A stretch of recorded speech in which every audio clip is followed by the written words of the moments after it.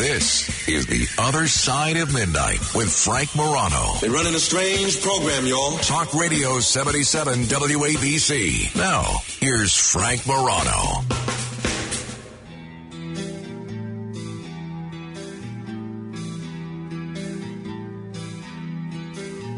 Good morrow, everyone. This is The Other Side of Midnight. I'm Frank Morano, coming back down to earth from the cosmos. There are a lot of legal issues that have everybody talking and asking a great deal of questions. Now, we're being joined this hour by three experts that know how to break down legal issues from absolutely every corner. It's been said at times that the only people who know more about the law than lawyers are people that have been in prison. Well, we're going to do you one better. We have, for the hour, assembled a panel of three lawyers who also went to prison. Fortunately, they have all found their way outside of prison one way or another. Let me welcome in studio Dom Crispino. He's been a guest on the show before, ex-attorney, ex-convict, legal commentator, whose most recent conviction was recently vacated. Congratulations on that again, Dom. Thanks, Frank. It's good to see you. Thanks for coming all the way in. Oh, it's my pleasure. Also joined in studio by Andrew McKenna, the author of the book Sheer Madness, a terrific memoir.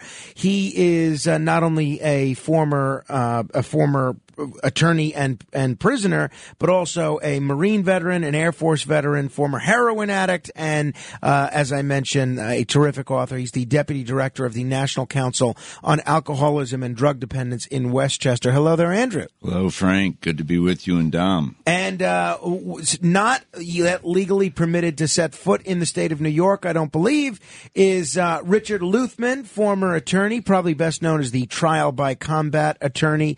He was on recently with us talking about his own case. He, of course, does everybody in the studio one better. He's not only a state convicted felon, but also a federally convicted felon as well. Richard, thanks for joining us.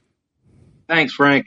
Good to hear from you. It's great to talk with all three of you. Now, I guess the big legal story that folks are talking about in our area has to do with this decision by the Court of Appeals on gerrymandering. This decision came down late this afternoon, and one of the first shows I heard really break it down was on the Cats at Night show, and they had, just coincidentally, this was scheduled way before the decision yesterday took place, they had in studio Ed Cox, who in addition to being Richard Nixon's former son-in-law and the plaintiff in this case, he was the co-host of the Cats at Night show. This is Ed Cox, the former chairman of the New York State Republican Party as well, breaking down this decision on gerrymandering that came down from the Court of Appeals.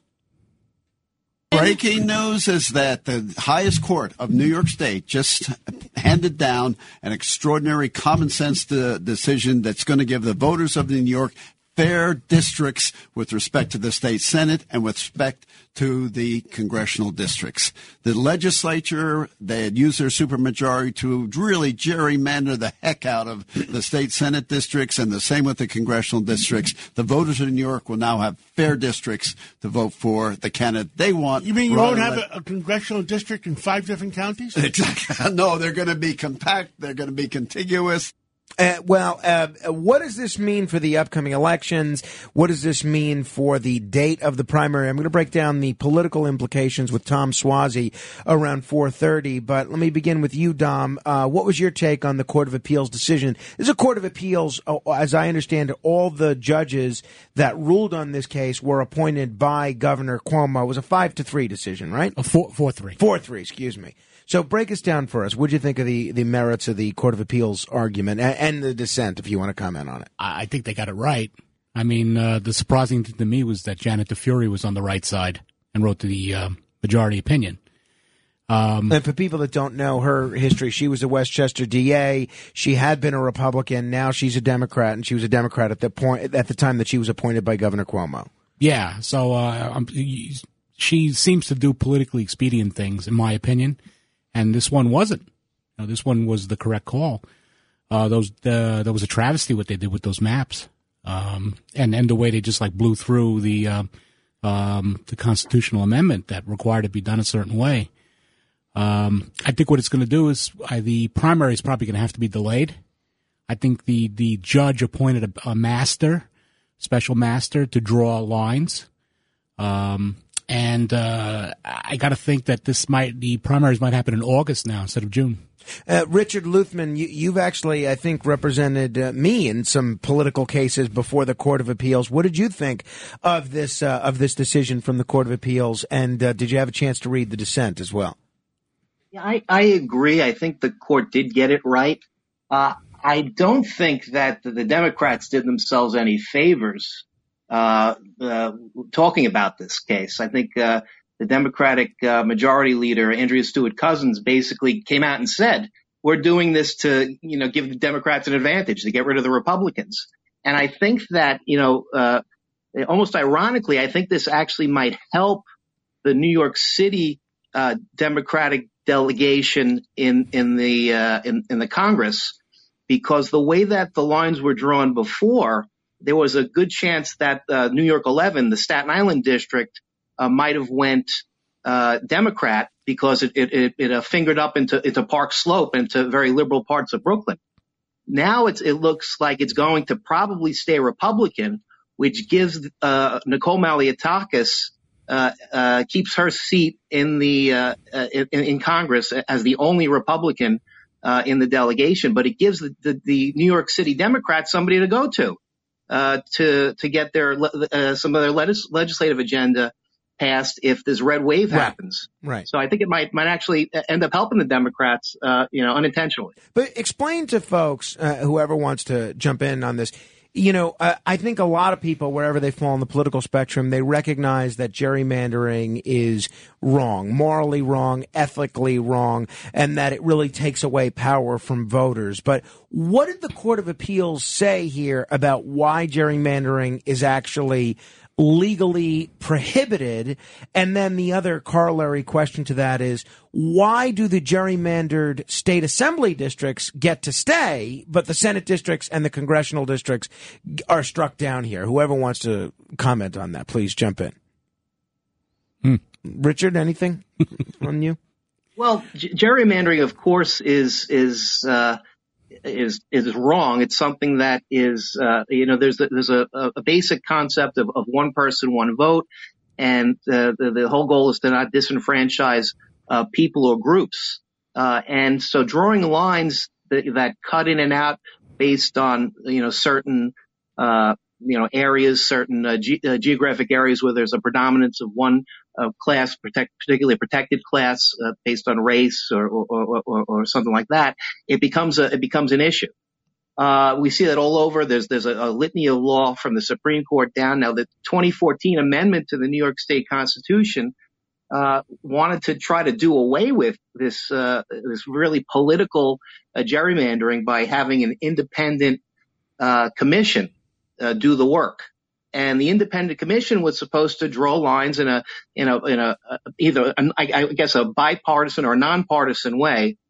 But they basically threw their hands up and said, well, we can't do this. And they basically failed in their obligation, what the voters wanted in 2014. Everybody agrees that gerrymandering is bad, and we had a legal mechanism in place that the voters put in the state constitution. Well, and the way that process played out, the Democrats that were part of that independent bipartisan commission really had very little incentive to work and come up with a deal with the Republicans, because the Democratic state legislature got to pick and draw the lines, which is subsequently what happened. But anybody have an answer for me on why the assembly lines were not also thrown out? Yeah, I think it's because the assembly districts are smaller, and I think much more responsive to the process.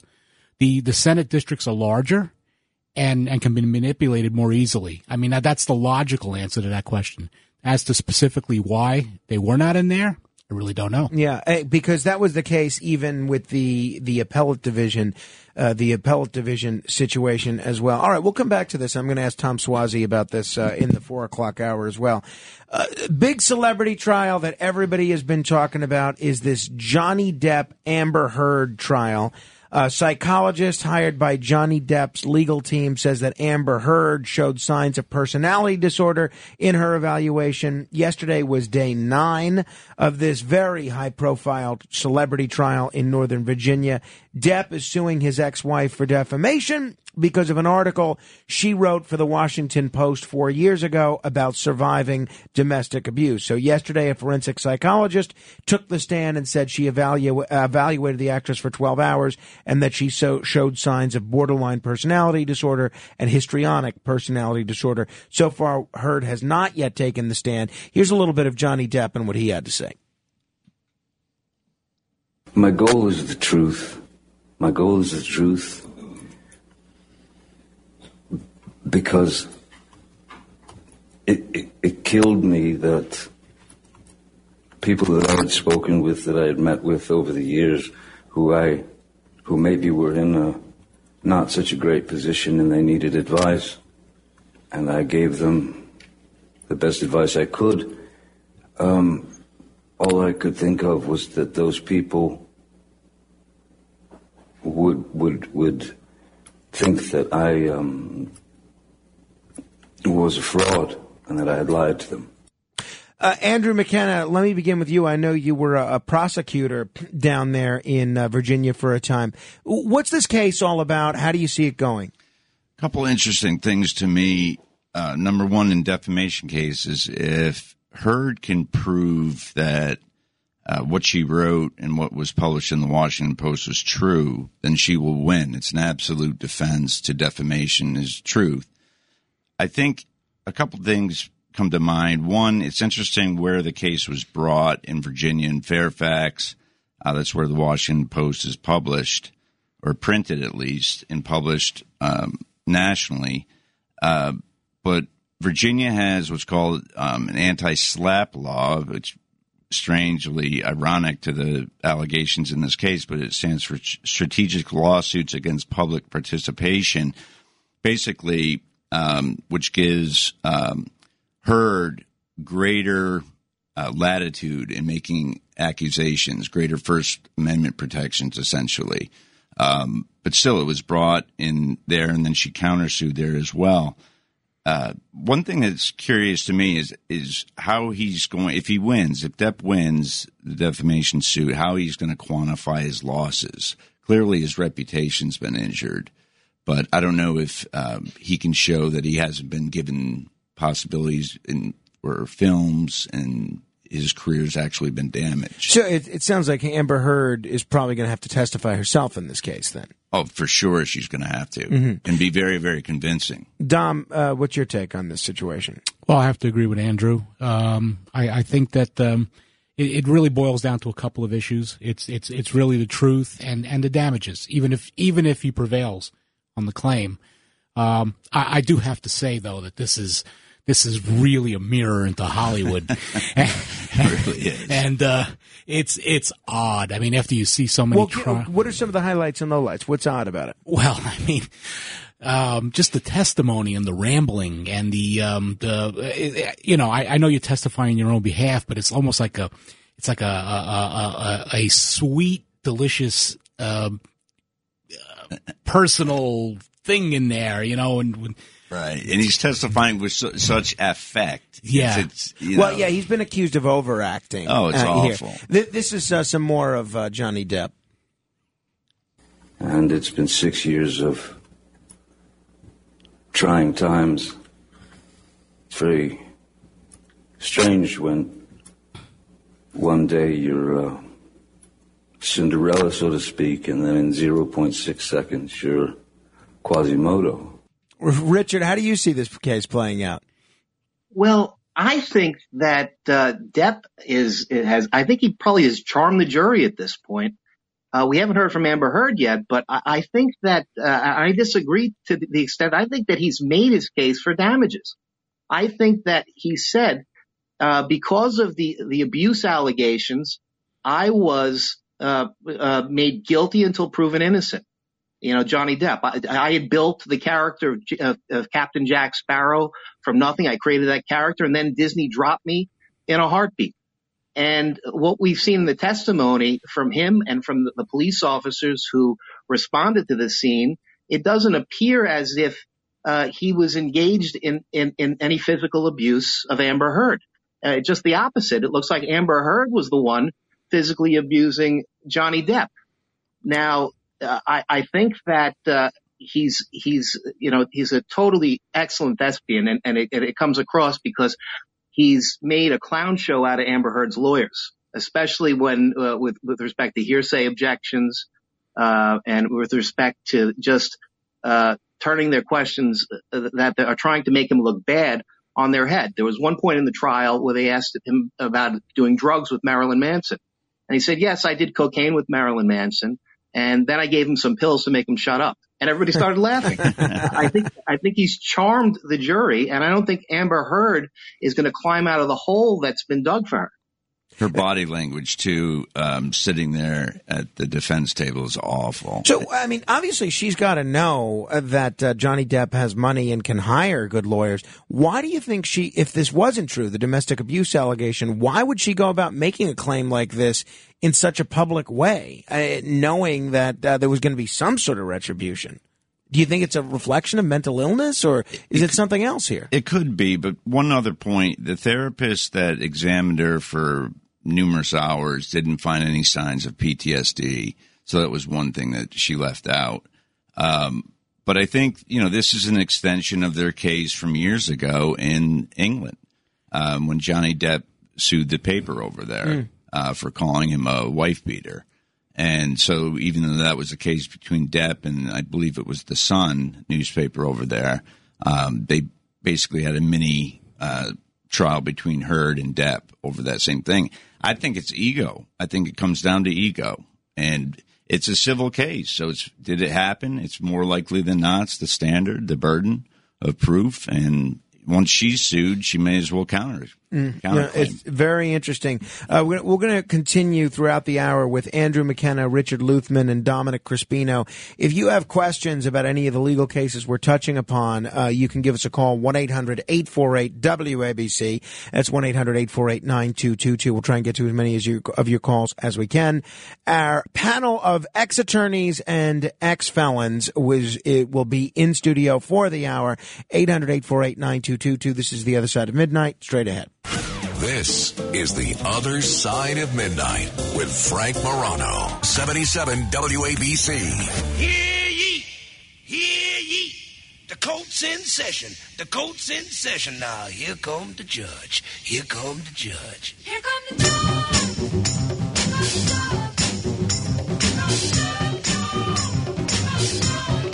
Stop beating that fudge. 'Cause here come the judge. Don't nobody budge. 'Cause here come the judge. This is The Other Side of Midnight. I'm Frank Morano, breaking down some of the big legal issues in the news, joined by a very distinguished panel of legal experts. They all happen to be former attorneys. Richard Luthmann is joining us. He was on recently with us talking about his case. Richard, any news on your case at all since the last time we spoke? Yes, the Richmond County Supreme Court was supposed to have a hearing on a motion tomorrow, but that actually got postponed until next Friday. So next Friday, May 6th, is going to be a big day for me in Richmond County. And if people didn't hear our previous interview, you're trying to take back your plea, which was made remotely due to a COVID rule, when you were in Pennsylvania, which is not permitted under the statute, right? Well, I was in federal custody in Pennsylvania. That's the big issue. Right, you weren't vacationing in the Poconos. Yes, I was a resident of Allenwood facility. One of the worst. But you probably weren't at the penitentiary, but no, I wasn't in the pen. I was in the low, which it wasn't so great, but not as bad as the pen. I can imagine. Andrew McKenna, the voice you just heard there, is the deputy director for the National Council on Alcoholism and Drug Dependence in Westchester. Looks like a lot of people are still doing drugs and abusing alcohol. Andrew, what's the story? You've got to work a little harder, I guess. I've got to work harder and let people know that there's hope out there, and the National Council in Westchester is doing a lot of outreach, a lot of work, and working closely with the county as well. So Dom Crispino also here. Also, by the way, a former candidate for New York State Assembly as a Republican in Manhattan. And you're doing an upcoming debate on the issue of Rikers Island. Is that coming up May 2nd? Yes, it's with the Rikers debate team. It's former incarcerated people in Rikers. And you were incarcerated at Rikers? I was at Rikers for 20 months. Wow. Yeah, vacation there, 3 meals a day. Wow. We have a team that debates criminal justice issues. And this Monday, May 2nd, we're going to be at the Regis High School, debating the Regis High School debating team. Those high school debaters are tough, Frank. Oh, yeah. No, they are. So cool Yeah. that you're doing that. I didn't know. That's awesome. And one of the judges is actually Congresswoman Alexandria Ocasio-Cortez? Yes, and the former Commissioner of Corrections, Schiraldi. Wow. Now, speaking of Rikers, since we're talking about Rikers, apparently the situation in Rikers, or at Rikers, has not improved much at all. And there's some thought that the U.S. Attorney, Damian Williams, could actually put the feds in charge of Rikers. What exactly is happening from a legal perspective there? What are the next steps in that whole situation? Well, the judge called the commissioner in, and the commissioner came in, because when a federal judge orders you to do something, the Commissioner of Corrections. That's correct. Because, most judges think they're God, but federal judges know they are God. So, true. So they were speaking to the commissioner about what he can do about improving the situation there. I mean, 16 inmates have died in the last year. There's routine assaults on officers and staff every day. It's really a situation out of control. There's drugs coming in. There's weapons coming in. There's cell phones coming in.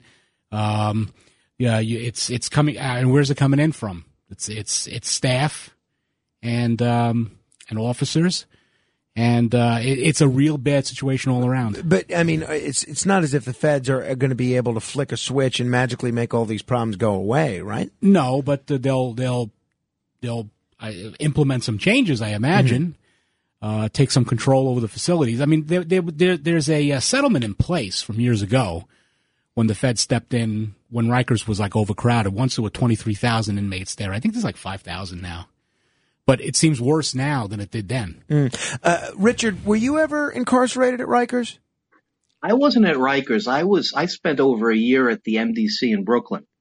And I think it's pretty much a joke that they're going to put the feds in charge of Rikers, because they don't do much of a better job running their own jails in New York. Yeah. The MCC is famously the jail where Jeffrey Epstein was suicided. And the MDC in Brooklyn is basically was railed at by the chief judge, Colleen McMahon, as being basically a little better than a third world facility, going from scandal to scandal, with a revolving door of wardens with no real leadership. And when I was at the MDC, the drugs were everywhere. You had cell phones, were all over the place. The guards were, like they said, the guards are where most of the contraband comes in from. So you have the same problems you have in Rikers that you do it in the jails, the other jails, the federal jails. The only thing that they do, in the federal jails a little better is they tend to lock things down a lot more.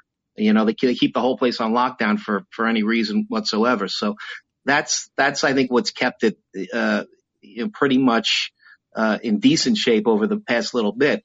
Because of the COVID, they use that as a real reason to keep things from moving around. But I can't see the feds doing much better than New York State Corrections is doing. Yeah, well, interesting. Anything you want to add there, Andrew, as a former federal prosecutor yourself? Yeah, I want to add that, when you're in lockdown, you get bologna sandwiches. So it's a lot of bologna sandwiches. But I'll say this. I have a couple of friends that work at Rikers as corrections officers.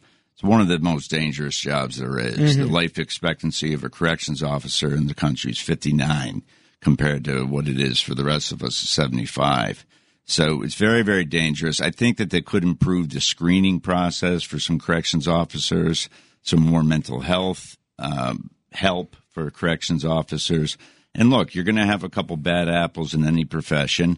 Typically, contraband's getting in via the hands of very few corrections officers. So it's a fairly, dangerous job. I can see arguments on both sides. Yeah, I agree. And I agree with Richard that the feds don't do a great job either. But they're a do as I say, not as I do group. The feds, so they're going to come in gung ho, and probably nothing will happen. Yeah. Well, last question as it relates to Rikers. I think John Katsimatidis actually brought this up on the air recently. Why wouldn't it make sense to have some sort of a court at Rikers to have expedited arraignments and expedited processing of people that are housed at Rikers?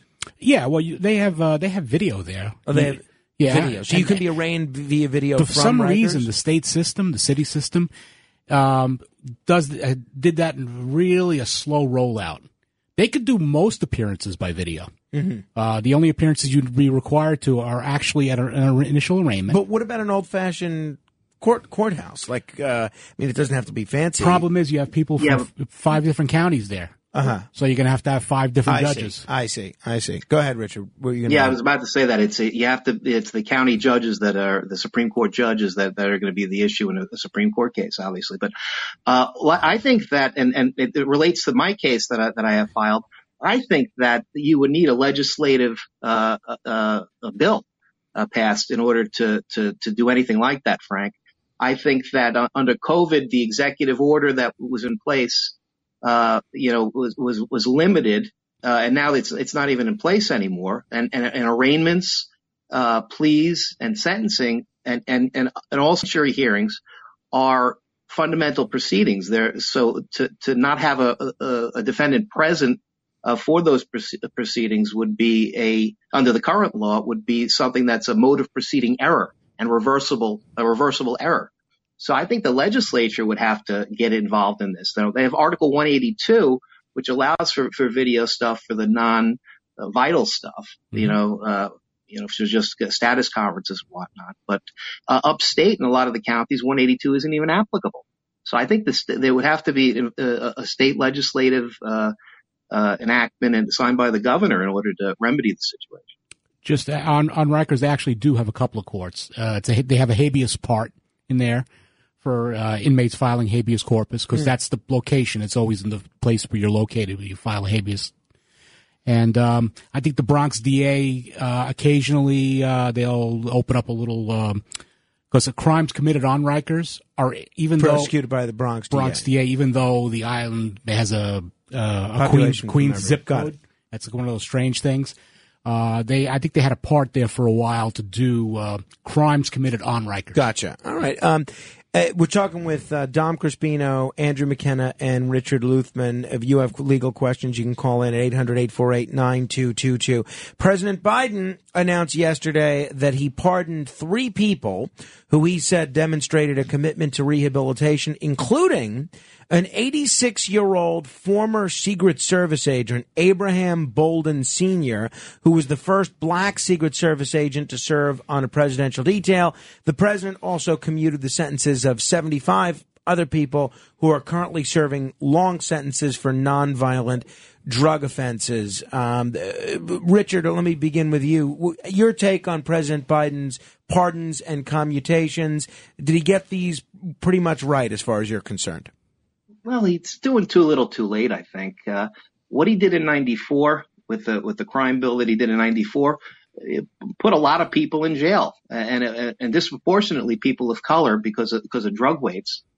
The Bolden case is something that is very interesting because Bolden's claim the whole time was that he was railroaded because he was black.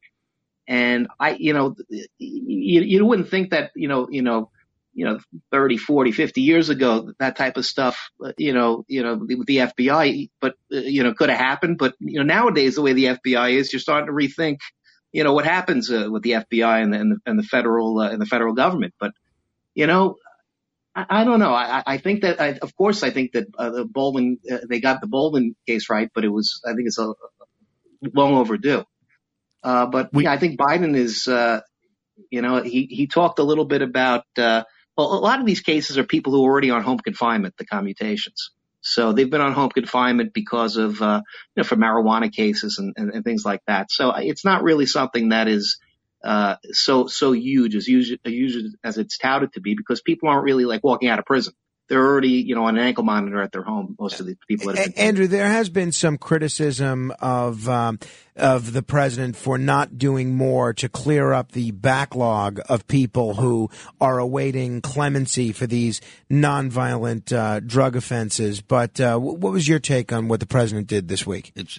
He's done too little, and I applaud the little bit that he's done, but we have, as a society, have become so desensitized to these sentences that are absolutely draconian. 15 years, 20 years, life sentences for nonviolent offenses. Even for some violent offenses, the sentences are ridiculous. We think about 20 years is not a long time. It's an incredibly long time for an offense, especially committed by a young person. And Richard touched on 1994, but really the second wave of mass incarceration started in the 90s with the crack laws, but really it started early in the 70s and targeted and decimated black communities. I'm reading now about the marijuana laws in Washington, D.C. in the 70s, and just arresting people of color unbelievably, and destroying communities, whole communities. Dom, your take on the president's first pardons? He may as well have pardoned nobody. Mm-hmm. Bolden that's right, but how many years later is it? I love this when they all pardon stuff. Let's pardon John Peter Zenger. Let's go back. Brutus, from the Caesar assassination. Really. Let me get your take on another. Speaking of presidents, another case involving a president. That's Donald Trump. He's been found in civil contempt of court, and they're supposed to start fining him $10,000 a day starting today. Apparently, because he wouldn't comply with the Attorney General Letitia James's subpoena. Dom, did President Trump do the right thing here by ignoring Tish James's subpoena as a legal strategy? Where do you see this going? Well, if you read the accounts of what's gone on, I think the judge got it wrong. He shouldn't have fined the president. No, because basically the judge was saying that as there should have been a sworn affidavit that they searched these records and these places where these documents allegedly are, and nothing was found. No sworn statement was put in. I think the attorney put in an affirmation. And the attorney has no personal knowledge, so the affirmation is really meaningless.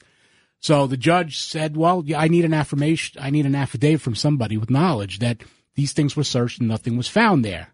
And he suspects that because that wasn't done, the search wasn't done, or they're playing coy with the documents. So just help me out here. So Tish James issued a subpoena for certain documents. The Trump team says, we don't have any of those documents. That's correct. And we looked, and we definitely don't have any. Right. And I think that they were pegging the documents in certain places. The file cabinets outside Donald Trump's office and that kind of thing. Where does that come from? Probably came from Michael Cohen, but who knows if those things, So then wouldn't it be a mistake for them not to simply submit an affidavit saying we looked hard in all these places and can't find anything? Yeah, it looks suspicious.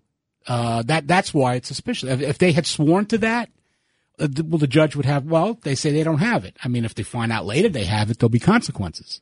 Right, and the judge said that there was not enough evidence that Trump had conducted a thorough search. Right. So it's really essentially or anybody proving could search. That's right. Maybe he would have even accepted if the attorney went there and said, I looked and found nothing. So, it sounds like both of you were saying that Trump may not have handled this the proper way, and his legal team may not have handled this the proper way. They should have, in order to avoid being held in contempt, they should have submitted an affidavit here.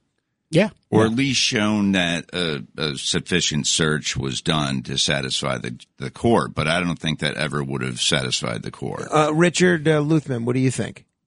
I think Trump's lawyers are screwing up and down. Not just me, but I think Alan Dershowitz, Professor Dershowitz said the first thing they should have done is walked in and asked for Letitia James to be recused, to be disqualified from the case, because she ran politically on we're going to get Trump. And there's an appearance of impropriety when you make a campaign promise that you're going to get somebody as a prosecutor, as a district attorney. I don't even think it should be at this. This should even be an issue right now. I think we should be arguing about whether the Attorney General's office should be disqualified in this case, and that should be the issue. Whether they could be impartial, basically, right? Yeah, I don't think they can be impartial. I think that the standard is an appearance of impropriety, and the appearance of impropriety is so great when someone says, we're going to get Trump as one of their campaign promises. It's almost like the KGB. Find me the man and I'll find you the crime. But if you look at all district attorneys or AGs or any elected law enforcement officer, as they get closer to Election Day, they make more demands to be tough on crime. And this is a trend that we've seen since the beginning of the Republic, essentially. And even judges, the sentences that they hand down, elected judges, that is, the sentences they hand down spike up closer to Election Day so that they can prove that they're tough on crime. District attorneys, the same thing. Not AUSAs on the federal side because they're appointed. Right. Makes sense. So the argument really is do away with elected prosecutors. Is that what you think we should do? You think we should have no elected prosecutors? Absolutely. Well, Richard, what do you think? I think it would be much better. I think that meaning it would be a better system not to have elected prosecutors, kind of like New Jersey does. Yeah, I think it would help out. I think taking the politics out can only help. I think that this case is very different from every other district attorney or prosecutor race that's elected because they say, yeah, we're going to be tough on crime. We're going to be tough on this area or that area, on burglaries, on drugs, on this, on that. This case, Letitia James says, I'm going after this specific person. Right. Be tough on Donald Trump. And that's where it crosses the line. It's unprecedented, really. Dom, I know if memory serves, you once announced that you were running for district attorney in Manhattan. The Manhattan DA's office responded by indicting you. Do you agree with these guys that we'd be better off without elected prosecutors? Frank, it's unanimous. Really? Yes. I think elected prosecutors is a recipe for disaster. See, I like elections. And again, you love elections. I'm the only person here never to have been under indictment, but I think it's totally inappropriate to do what Tish James did and say that, I'm going to go after this person, I'm going to investigate them, and then to actually go after them. That to me is an egregious conflict of interest, which is why I agree with you guys that the Trump team should have made a motion to recuse.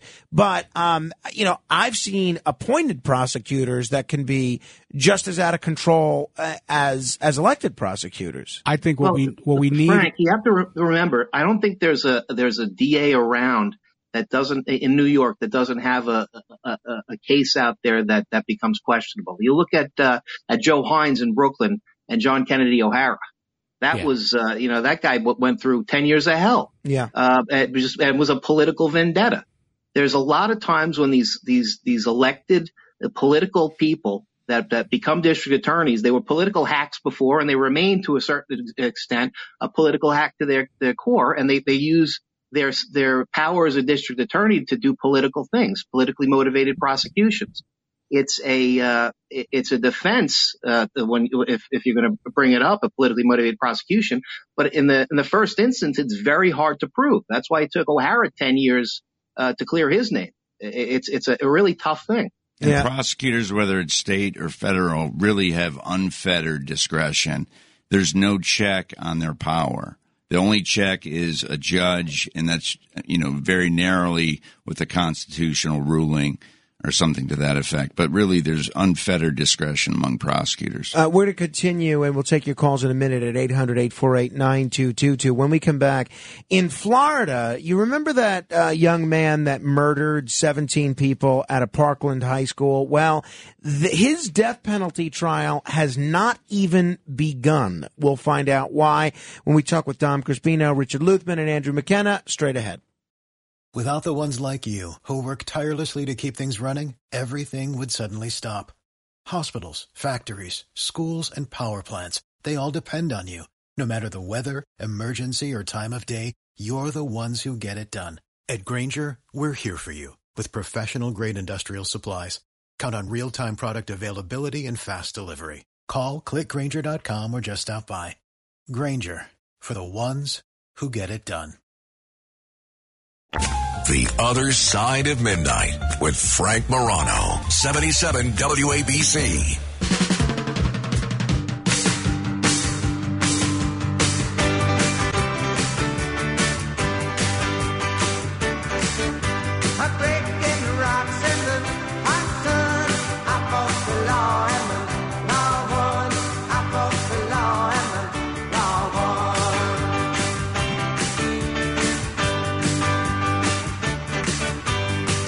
This is The Other Side of Midnight. I'm Frank Morano, joined by three men who know the law very well, both sides of it, arguing it and being on the receiving end of its justice. Dom Crispino is here, Andrew McKenna is here, and Richard Luthmann is here. Very quickly, I want to get your gentlemen's take on this. We all remember Nicholas Cruz, the shooter at Douglas High School in Marjorie Stoneman Douglas High School in Parkland. The judge presiding over that death penalty sentencing evidently reversed course yesterday, deciding to start over with jury selection, something that she said 2 days earlier would happen at the prosecution's request. Quote, I was going to grant the state's motion without prejudice, but at this time I'm going to dismiss the state's motion as premature. The prosecution requested starting the process over because the judge had excused 11 prospective jurors who said they could not follow the law before attorneys for both sides got to question them. The assistant state attorney, Carolyn McCann, said that a mistake was made, calling the situation a miscommunication, and filed a motion asking the judge to strike the jury panels. Quote, there's too many issues at this point. It's better to just start fresh. Richard, I believe you're in the Sunshine State, so I'll begin with you. Well, this is a capital case. So I think the judge did the right thing here because there's the most scrutiny on capital cases. Now, the point we're at is that there's no question as to guilt. He's pled guilty. The question here is a case of life and death, and it's a sentencing. So the lawyers for Nicholas Cruz are trying to make the case that he should basically serve life in prison. And that's really what's on the table. It's either going to be a death penalty or a life in prison. And to sustain a death penalty decision by the jury, if there's any type of irregularity, there's any type of error at all, it could be fatal. So I think it's the right thing to start over and try to get this right, rather than have to wait a couple of years and get sent back down for a resentencing. Dom, what do you think? Yeah, it's a real blunder by the judge. I mean, just 11 people say, hey, we can't be fair.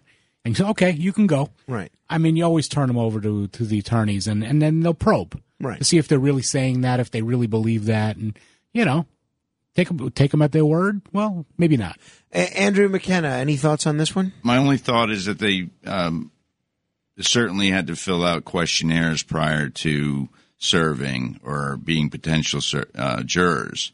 And so there could have been something favorable to the defendant in those questionnaires. So the lawyer should have been able to probe it. And Richard's absolutely right. It's a death penalty case. It's the ultimate possible sentence, and it has to be completely right. So start from scratch. Alfredo is in Newark. Hello, Alfredo. You have a question? Good morning, guys. Here in New Jersey, I saw a couple of times signs saying that marijuana charges are going to be expunged. My question is... In New Jersey? Not in New Jersey, right? In New Jersey, I live in Newark. Uh-huh. So my question is that if prostitution will be legal, I have charges. I have a solicited prostitution. So with the same logic, my charge will be expunged too? Well, I guess it would depend on what the actual legislation says. I mean, right, gentlemen? I mean, so Alfredo's asking, I guess he's had prior charges for a prostitution arrest. If they legalize prostitution, do those charges automatically get expunged? No. No. It would depend on what the legislation would say, Alfredo. Sorry. Thank you. Thank you. My friend, Dr. Mason is out on Long Island. Hello, Dr. Mason. Frank, excellent show, and your guests are very intelligent, and that's why I wanted to call in. But I must say first, your son is the cutest in that Tit the Plaza on the $1 Million Thanks Man. a lot. I swear to God, yeah. All right, so why I called was I find you guys very intelligent, and I find I've been listening, and I don't know if you're all from New York. Dom, you're from New York, correct? Yes, I am. And you were disbarred in New York, am I correct? Yeah, I believe all three of these gentlemen are vehemently disbarred in New York. With an exclamation point at the end. Yeah. No. Listen. What, the thing I know a lot about this because one of my friends, he passed away, was an appellate judge in. He was like a lot older than me. He was in the 90s, but like a mentor, William Thompson on the Second Department, and he was very tough. So I would, because I was on the charity with him, with judges in bracket and judges and lawyers against breast cancer, and a couple of my friends are physicians. Anyway, long story short, why don't you reapply for your license? Because a disbarment in New York is really not a disbarment. It's only a 7-year suspension. Yeah, I guess Andrew's in the best position to answer that because I know Dom and Richard are still at various stages in fighting their own legal cases. But Andrew, you've been out of prison for a while now. Have you looked at reapplying for your law license? I have looked. I'm a little bit different because I was never actually admitted in New York. I was admitted in Washington D.C. and Georgia. So I'm actually and federally, I guess. And federally, right? Yeah. Right. And so. I'm actually going to apply to be admitted in New York. Uphill battle, and believe it or not, I actually have to take a bar exam in July. So is that your plan? You're going to do that? That's my plan. Oh, all right. That'll be Well, my first hurdle. I mean, people have done, 14, 15 years for attempted murder, and they're, rehabilitated, and they're, admitted to practice and doing well. So. Well, if they don't admit you, all have to do is attempt to kill somebody and then try again. All you have to show is that you're a person of good moral conscience at this time. Then we're all out of luck. Dr. Mason, thank you. I'll be in touch. Thank you. Thanks, Frank. Appreciate it. Guys. Take care.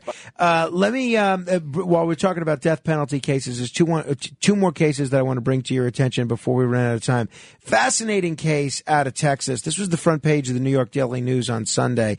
This woman who was slated to be executed last week, Melissa Lucio, I think the high criminal court in Texas made the right decision on Monday by ordering a halt to this execution. This is a mother of 14, Hispanic woman convicted of killing her 2-year-old child more than a decade ago in a case that has now drawn bipartisan outrage. The entire time, Melissa Lucio has maintained her innocence, and the calls for leniency have become widespread in Texas, which is rare when it comes to death penalty cases in Texas. But Democratic state legislators, Republican state legislators, and now the Criminal Court of Appeals in Texas is pressing the pause button on her execution. What's the story here, Dom? Well, the story is that there probably was not a crime committed, and that there were questionable interrogation techniques used, and that the child died from a fall, and it was not her fault, and the police took advantage of her and got her to say, "I guess I did it." And that this is a problem. This is not an isolated case. There was the case of Natasha Tiger in New York, who was the nurse who gave her 10-year-old disabled charge a bath, and his skin turned red, and they said that she tried to scald him, and she ended up taking a plea. And then it comes out later in a civil suit that her parents brought that the kid had a condition that brought that out. Wow! And then they won't vacate her plea. She took the plea because 4 months in jail is better than like 7. Sure. Yeah. 7 years. There's a case of Andrew Kowalski in Dutchess, who I know it's not a famous case. I know his situation, the same thing. There's a case of the woman in Australia with the 4 kids who died over a period of time. I don't recall her name right now, but there's all these medical experts saying that, 4 children may have died young in her charge, but there's a genetic defect in the family. So now they're trying to get her pardoned because she's gone through all her steps. So you think she may end up getting her whole conviction vacated potentially? It sounds like it should happen. Yeah, I mean, you talk about, being very close to being killed last week, and now possibly because of the attention this case is getting, being close to being let go out of prison. Andrew, any thoughts on this one? Well, in this case, there wasn't actually a false confession, as Dom pointed out. Correctly, she made a statement that she may have been responsible for the death. But what people don't understand is no one can ever understand. Well, if you haven't committed a crime, how could you say that you committed a crime? Innocence Project, begun by Barry Scheck and continued on, they found that out of their exonerations, 25% of the cases there were false confessions. That the police and federal agents do expert jobs at interrogations. They isolate, they put pressure on, they get somebody to question their own truth. So they actually people start to question their own memory. And there's various types of false confessions. You have persuaded false confessions. You have compliant false confessions. You're sitting in a room for hours and hours, and the police are essentially allowed to lie to you up to a point until it crosses over to the point where your confession's involuntary. And we can kind of get into the weeds with that. It's so common, Frank, that somebody's put under so much pressure and they go through a psychological cognitive dissonance where they actually tell on themselves, knowing oftentimes that they didn't do it, and sometimes coming to believe that they did do it. And in her case, she was a victim of abuse over many years from husbands and boyfriends. And she was particularly susceptible. And the judge in the case would not let that kind of evidence in, which would show why she did certain things during the interrogation, said certain things, and gave in at a certain point. Richard, any dissenting view on this case or the false confession issue generally?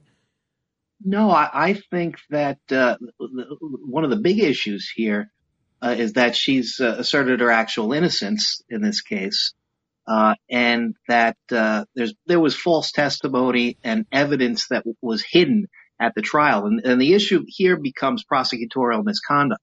There's a lot of prosecutorial misconduct that goes on in cases, and it looks like that this was a case where there was prosecutorial misconduct. The question is, does it really ever get punished? And the answer is no. Prosecutors, are in a position where they can, do some really shady stuff with almost with impunity, with no real consequences. Well, speaking of that, I want to make sure we touch upon this last case. I spoke about this on the radio the other day, and people weighed in with varying views. It's the story of Darrell Howard, who spent 24 years in prison for a double murder he didn't commit. His conviction was vacated in 2016 after a judge found both police and prosecutorial misconduct. So last year, a federal jury agreed that the lead detective, Darrell Dowdy, had fabricated evidence, and the jury awarded this fella, Darrell Howard, $6 million. Yet now the city of Durham in North Carolina is refusing to pay him. How do they get away with this? Anybody that wants to answer that is welcome. It's a stumper, Frank. Right. Are they appealing the award?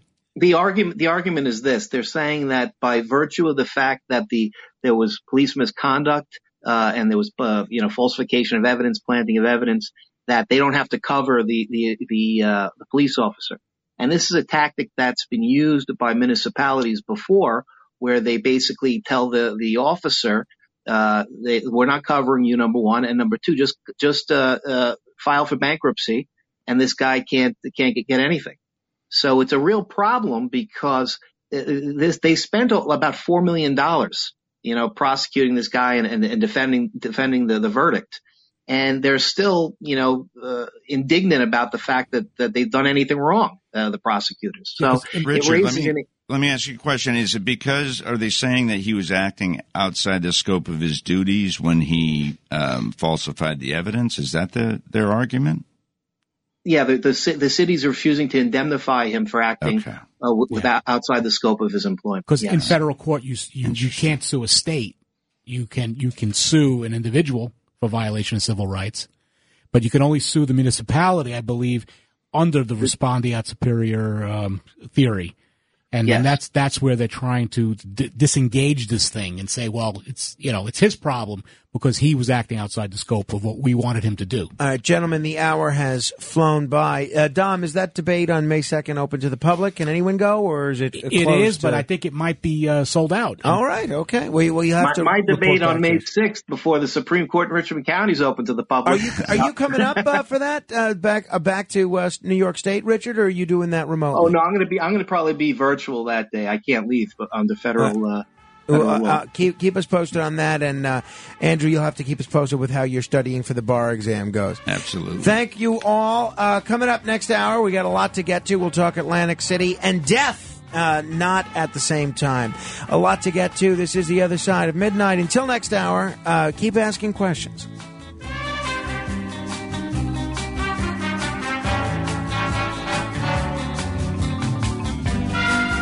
This is Greg Kelly for Priority Gold. What does it mean to be America's precious metals dealer? It means that you're in touch with the hearts and minds of those who love this country, value our freedom, and want to protect the future. Priority Gold is that precious metals dealer. They've helped thousands of Americans back their retirement with solid gold and silver. Call Priority Gold at 888-506-6439. Receive free shipping, free storage, a free investment guide, and one of the best purchase experiences in the industry. Call now or go to PriorityGold.com.